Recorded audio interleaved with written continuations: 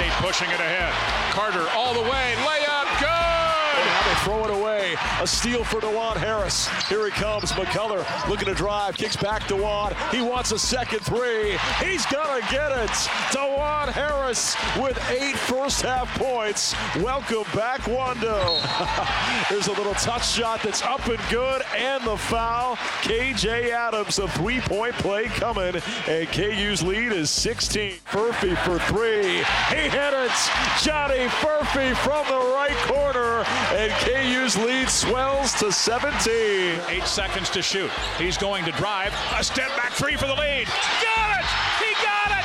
K-State has the lead with 3.9 to go. And good Wednesday morning, everybody.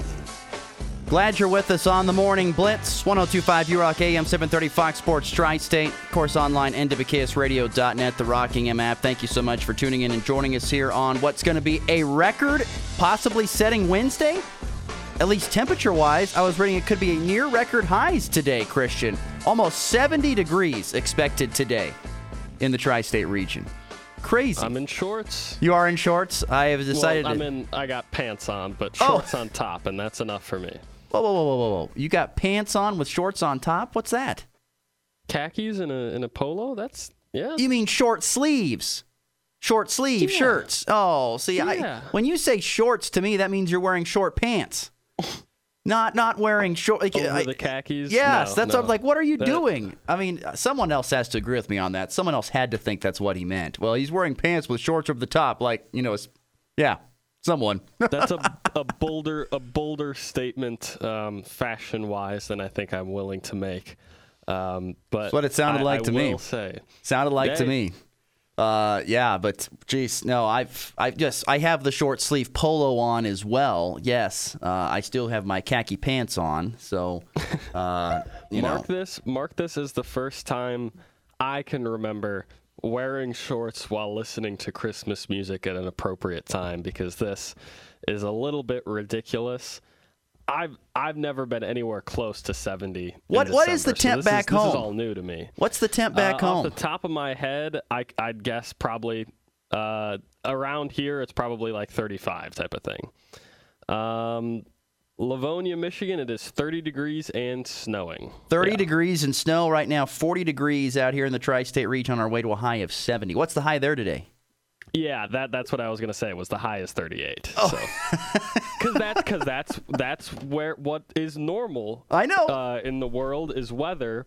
You'll wake up in the morning and it's 25 degrees and it's a high of 33. Not you wake up, it's 25 and you're like, all right, it's a high of 70 today. Not that I really want to spend the whole first segment on weather, but I do feel like the calendar is kind of rotating a little bit with weather. I feel like, especially since and even more here, I feel like it because.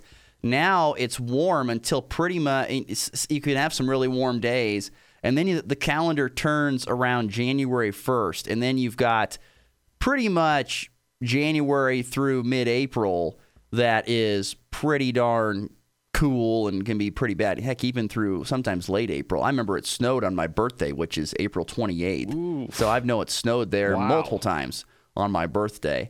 There was actually a big blizzard, I think, one weekend. A decent-sized blizzard one weekend around my birthday time. So, yeah, very, very unique weather that can happen here on the high plains. But, hey, I've gotten used to it, and I'm not surprised we're experiencing 70 degrees today. I'll work on it. On what? Getting used to it. Oh, used to it? Yeah, that's all right. We understand. You haven't even been here 6 months, so we're going to give you a nice, big, long runway. Maybe half of that. So, more than half of that. Big show today. We will get to K-State and KU basketball, both picking up wins. K-State has won in overtime 3 consecutive games, pushing Jerome Tang's impeccable overtime record to 9-0. We will talk about that. We'll talk about KU, who did they play down to their competition again last night? Maybe. We'll get to some high school basketball scores here shortly, but I want to start with what was breaking news. Starting early this morning, as Ross Volkmer peeled himself out from his warm bed, he read on social media that Kansas State will be losing its very popular offensive coordinator. He has found a job that he actually wants to pursue. Colin Klein is going to be heading to Texas A&M to be the OC there with the Aggies, and new head coach Mike Elko leaving Kansas State behind after turning down opportunities at Notre Dame 2 years ago, at Penn State this year. He's been a very highly sought-after OC and an offensive mind, considered one of the best up-and-coming O-minds in the country. But he had stuck at Kansas State despite getting wooed by some very, very big programs. I'd say, once again, highlighted by Notre Dame. I don't think it gets much bigger than Notre Dame football. And he decided to turn all that down, but he's instead going to go to Texas A&M and be with Mike Elko. And my first thought was, when I read that, Christian, was, why? Why now? Why? What made this job different than the position that you were at Kansas State? One thing I'm sure is money is going to be really good. I mean, probably close to, I don't know, maybe close to $2 million a year. I don't know. But I'm curious, why now? Why leave Kansas State now after turning down some other really good opportunities prior?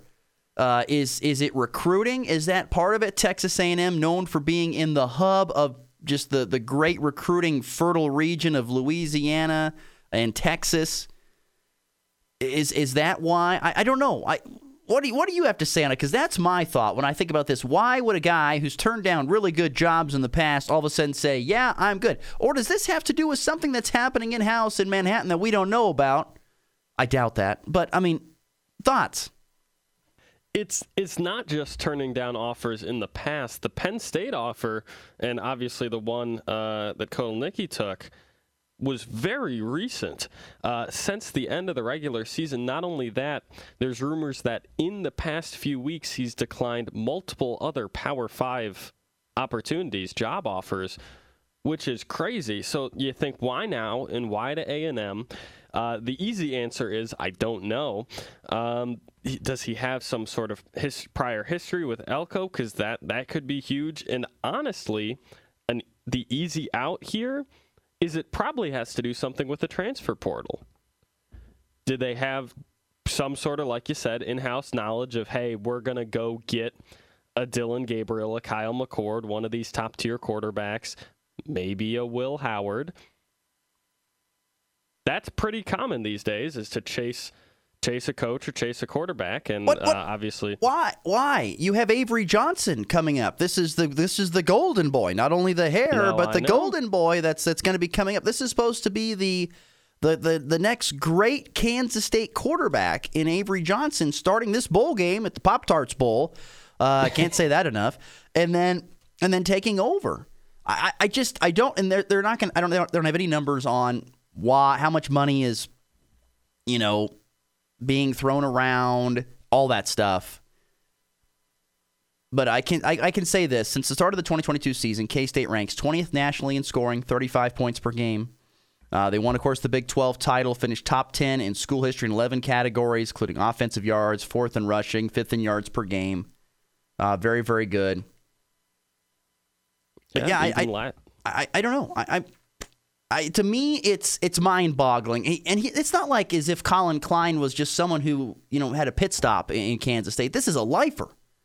Played quarterback, was a Heisman finalist, brought back as the quarterback's coach after he didn't make it in the NFL, and then was promoted to the OC and had great success. So I guess I'm not mad at Colin Klein. Good for you. Do what you got to do, bud. But something's going on that we don't know about? Is there something going on in Manhattan? Is Kleiman getting a little grouchy about something? What's going on? I know Will Howard's graduating. I know he's gone, but Avery Johnson's coming up. He's supposed to be good. Maybe that's why. Well, I don't know. I don't want to say that. Colin Klein has proven that, Will Howard doesn't have to be a runner. He can hand the ball off. He can run a little bit. He can throw it. Avery Johnson, I think, is going to be more of a running quarterback going forward. Maybe Colin Klein doesn't want to do that in the future. I don't know. And more than likely, it comes down to the simple fact that he's going to get paid big bucks. Maybe that's what it is. An easy answer is money, especially because on paper, in my mind, with what you have now, the Penn State offensive coordinator job might be a little bit more enticing. But money is big, especially down in the South. And, hey, recruiting is a big deal, too. It is a little bit confusing, right? When you look at it, I don't think we're searching for answers with a report that came out less than an hour ago. So it's still, new news and big news. So nobody knows. But you're thinking of New Heights, aren't you? Yep, new news. Yeah. Yes. Oh, gosh. New news. The easy answer is money, right? Hey, I mean, come on. If you're going to turn down multiple Power 5 offers, Texas A&M is the one that pulls you in. I don't know. I think dollar signs have to do with it. I don't think that in this day and age it has to do, or it has to be due to. It can be due to, but that it has to be due to anything but the dollar signs.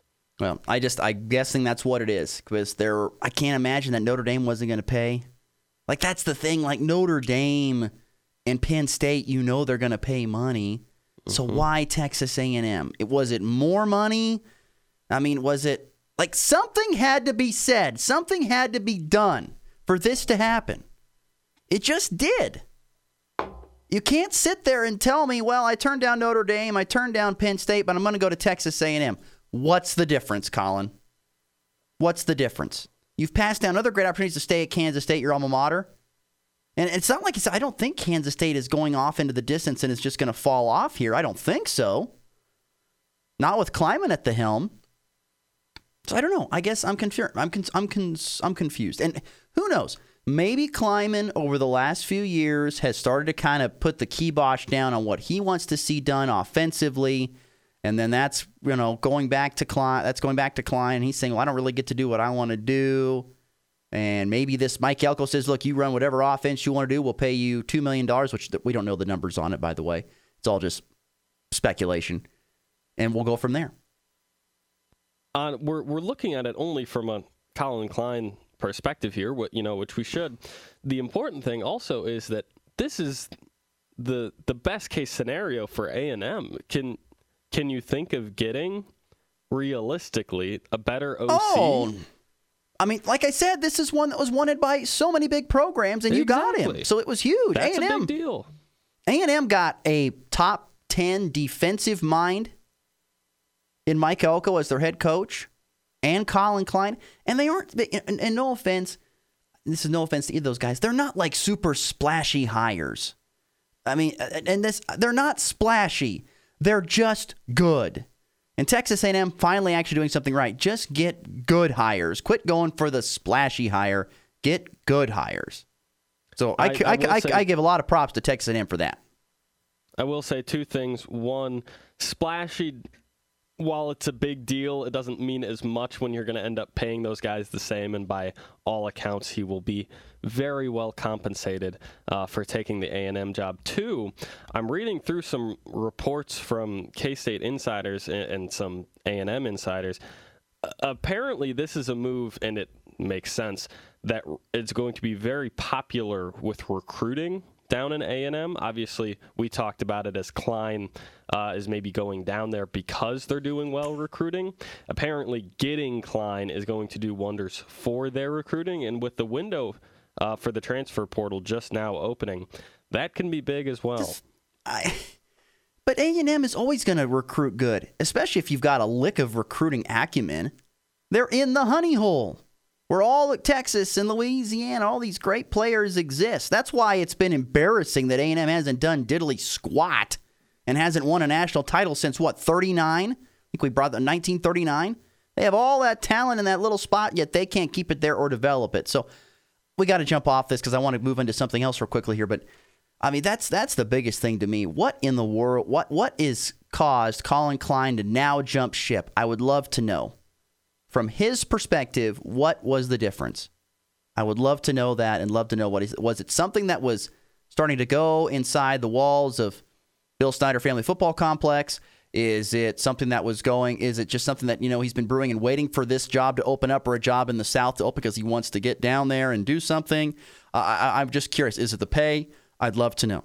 For K-State fans, on your side, if you're curious, it is expected that Connor Riley, the offensive line coach, expected to be a candidate to replace Colin Klein. So Connor Riley, who is the offensive line coach, once again will be looking to take over this position, which I don't know. We'll see what he does. I know one thing. He can build a dang good offensive line. He's had one of the best offensive line units of the last couple of years there at Kansas State, so we'll see.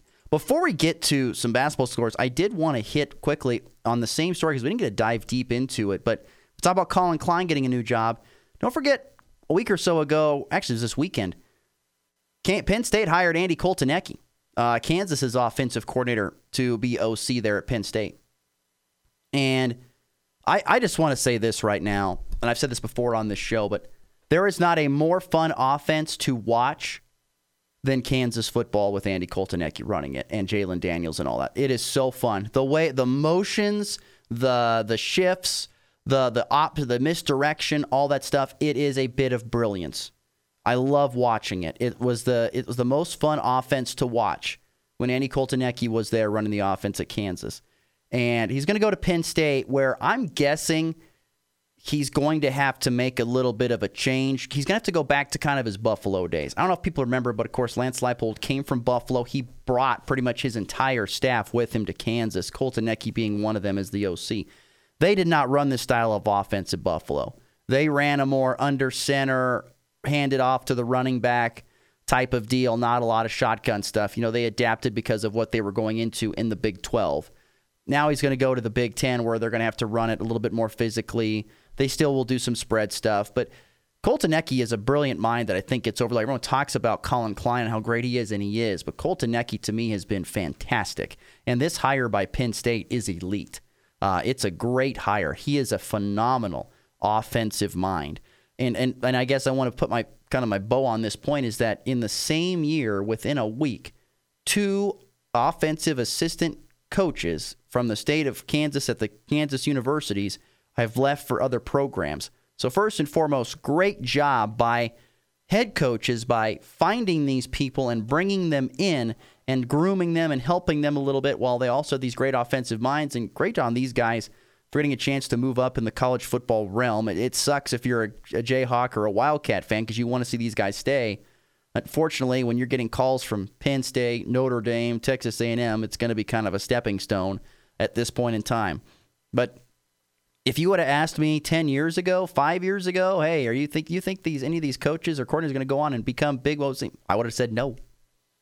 Nope, not the guys that they had, but the guys they do now. And that's a big thumbs up to those, especially the head coaches that found those guys and brought them in.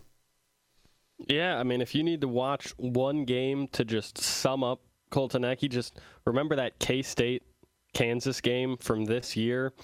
Yep. Obviously, Jaden Daniels out, but then Bean is out too. You've got Cole Ballard under center, and that offense looked nice. Obviously, you got Devin Neal. I mean, that helps. That would help any offensive coordinator, but it was you get a direct snap, you get a wildcat snap, you get motion. It was so creative, and to get not only Cole Ballard easy looks at completions, but also creative ways just to get the ball into the hands of playmakers with a third-string quarterback. I mean, they hung tough with K-State for most of that game. I thought that was a game very indicative of the way that he has molded this offense.